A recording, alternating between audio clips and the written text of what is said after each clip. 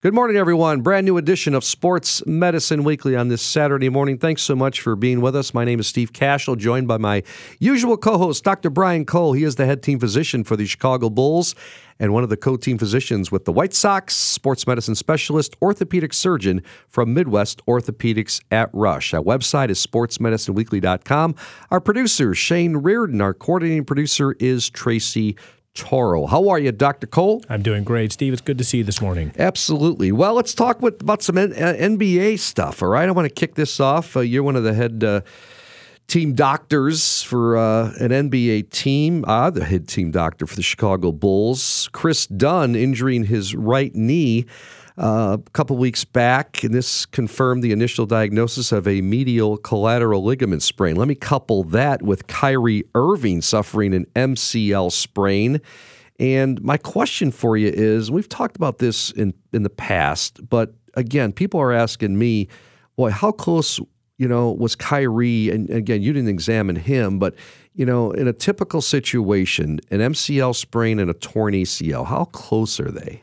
Well, I mean, they're fundamentally different. And I remember back when I was a sports fellow at the University of Pittsburgh, I had to write a review paper on the biology of the medial collateral ligament versus the biology of the ACL. And they're totally different in how they behave and where they live in the knee. I think the important thing, though, is that like any injury, we've talked about this in the past, say for ACL injuries, people say, well, he had an ACL injury, when's he going to get back? It is important to know that an individual had an ACL injury, but it's also important to know what other structures are involved. So, the knee has a dozen other important structures that can lead to changes in how we rehab and in the outcomes and what might be required for surgery and so forth. So, but when speaking in isolation, if you sprain your ACL or you sprain your MCL, medial collateral ligament, they're very different. The anterior cruciate ligament lives in the center of the knee. It's bathed by fluid, so-called synovial fluid, and it doesn't have the healing capacity that the medial collateral ligament does, as that lives outside the knee, deep to the sort of skin and soft tissue structures, but outside the joint. That's interesting. I've never heard it put that way. Yeah, and again, as I say, I don't want to get in a rabbit hole. But that's in why terms the of the ACL science. is more serious than in longer rehab. Right. You could have what we call a grade 3 medial collateral ligament injury, which means that if we examine the knee, it can open book or gap. If you grab the thigh and pull on the lower leg, you can open it up, and it'll have no stability whatsoever. You could have the same grade 3 injury in the anterior cruciate ligament where you pull on it to make it go forward, and it just translates, and there's no endpoint, and the tibia is unstable relative to the femur, right? One is in the front to back plane, being the ACL.